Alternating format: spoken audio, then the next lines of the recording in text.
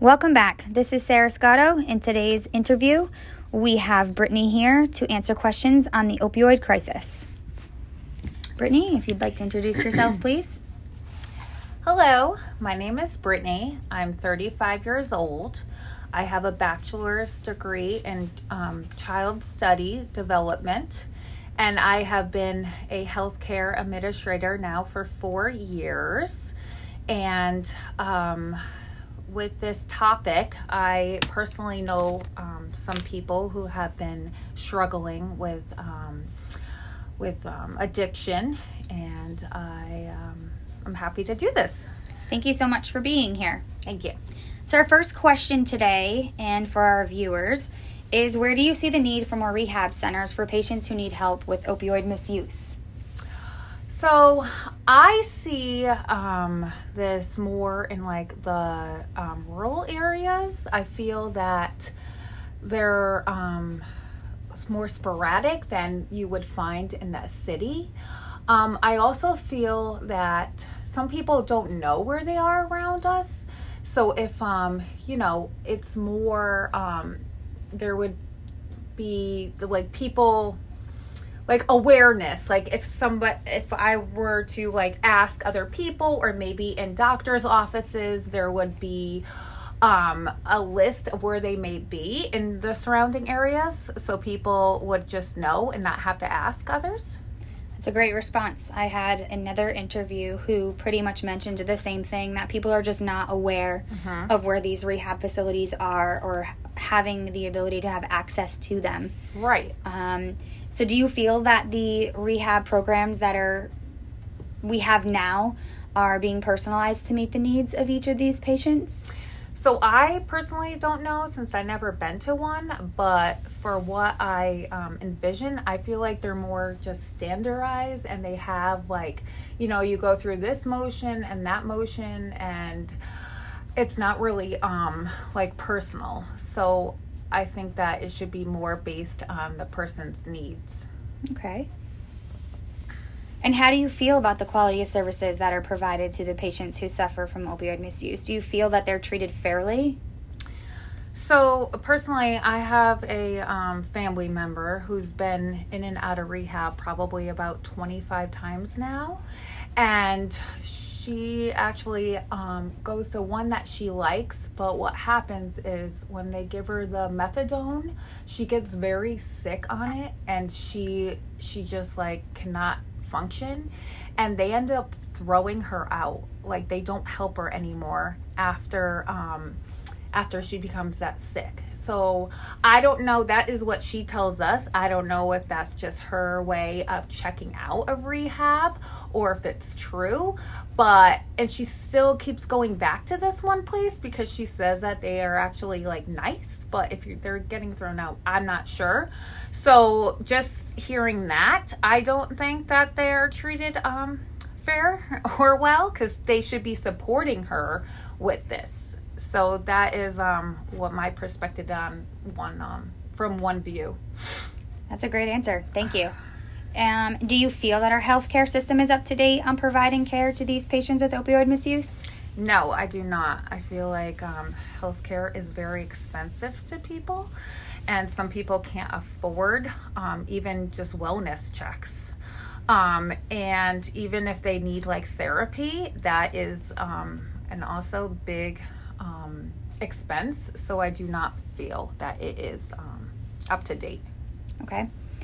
And who do you feel should be held responsible for the funding of these rehab facilities that I'm trying to get more put into place within the city or within Baltimore, Maryland? I think it should be the pharmaceutical companies. They should be putting a percentage towards the center, because they, they're making this drugs.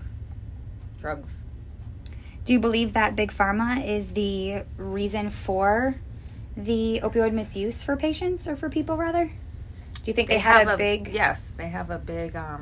So back in the day, they actually used to do a lot of incentives for these doctors to really push pills quite a bit. So who do you feel should be fully responsible to pay for the patient's treatment programs, such as in 12-step inpatient programs, detoxing, these people who need medications such as methadone and Suboxone. Well, I think, again, it should be coming from the pharma companies. I do feel like a percentage should be from the patient itself, because personally, if I am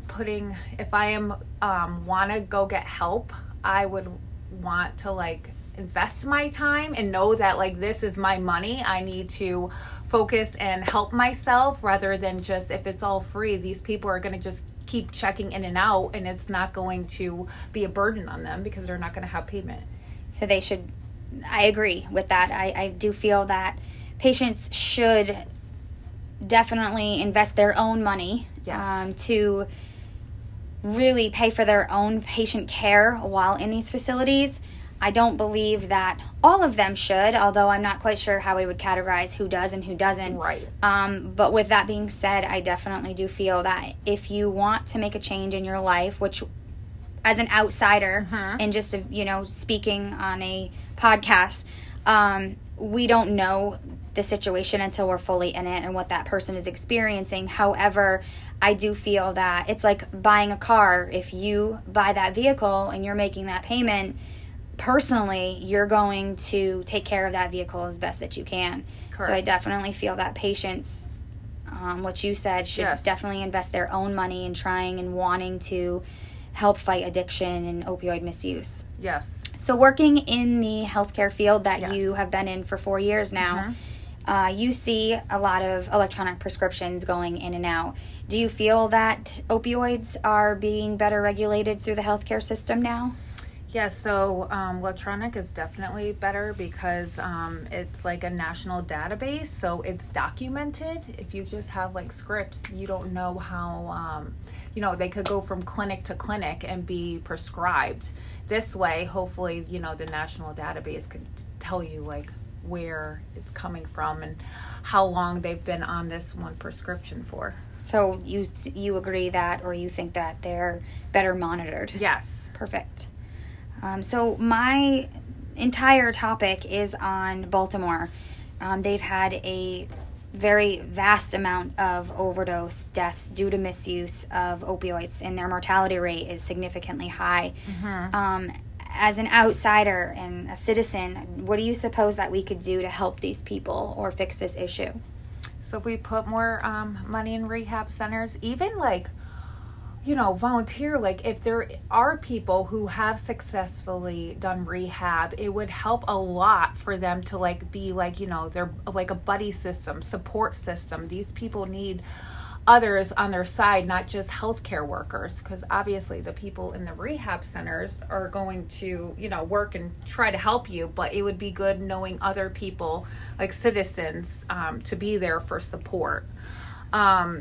I also feel like, our tax money does go into Narcan. This would be better to put more in the rehab centers than that, because some people could just go get Narcan for free and then they just have an excuse to go and then they take it if they're going to overdose. This way, if it's more on like, helping the patient, it should be more in the rehab centers than just being able to get it on the streets. I agree, and I really like how you touched upon to help people overcome the opioid misuse. I really love your answer with regards to having people who have already fought addiction, have overcome addiction, should definitely be there for people who need help fighting that opioid misuse / addiction. That's a phenomenal answer. I really appreciate that. And our last question is what are your recommendations for improving the services of opioid misuse?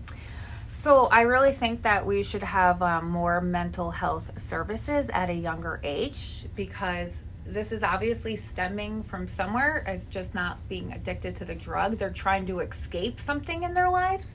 So more services would help, and early intervention. A good support system for sure, like family members. I also think it's really important that these children, even in high school, should know how these drugs could be addictive. You think that everyone is like, oh, opioids are like addictive, but honestly, they need to be educated on how and why. I mean, if they go to their doctor and the doctor says, hey, I want you to take this and this, you're going to assume that the doctor is looking out for your best care and not just, so you're going to probably take the drug and you really don't know the side effects. So kids, especially teenagers, should be aware of this. Do you feel that education should start as early as maybe 5th grade? Yes. Or is that too No, young? I think probably. I remember health class learning about that in like 5th to 6th grade, about alcohol and whatnot. So add this more into it as well, because it is starting. The vaping, everything is starting younger these days. Absolutely. Yes. Yes. Okay. Well, thank you for being here today. Thank you for your pleasure. time. This is a great interview. I appreciate it. And that's it for today's interview. And we will see you tomorrow. Thank you.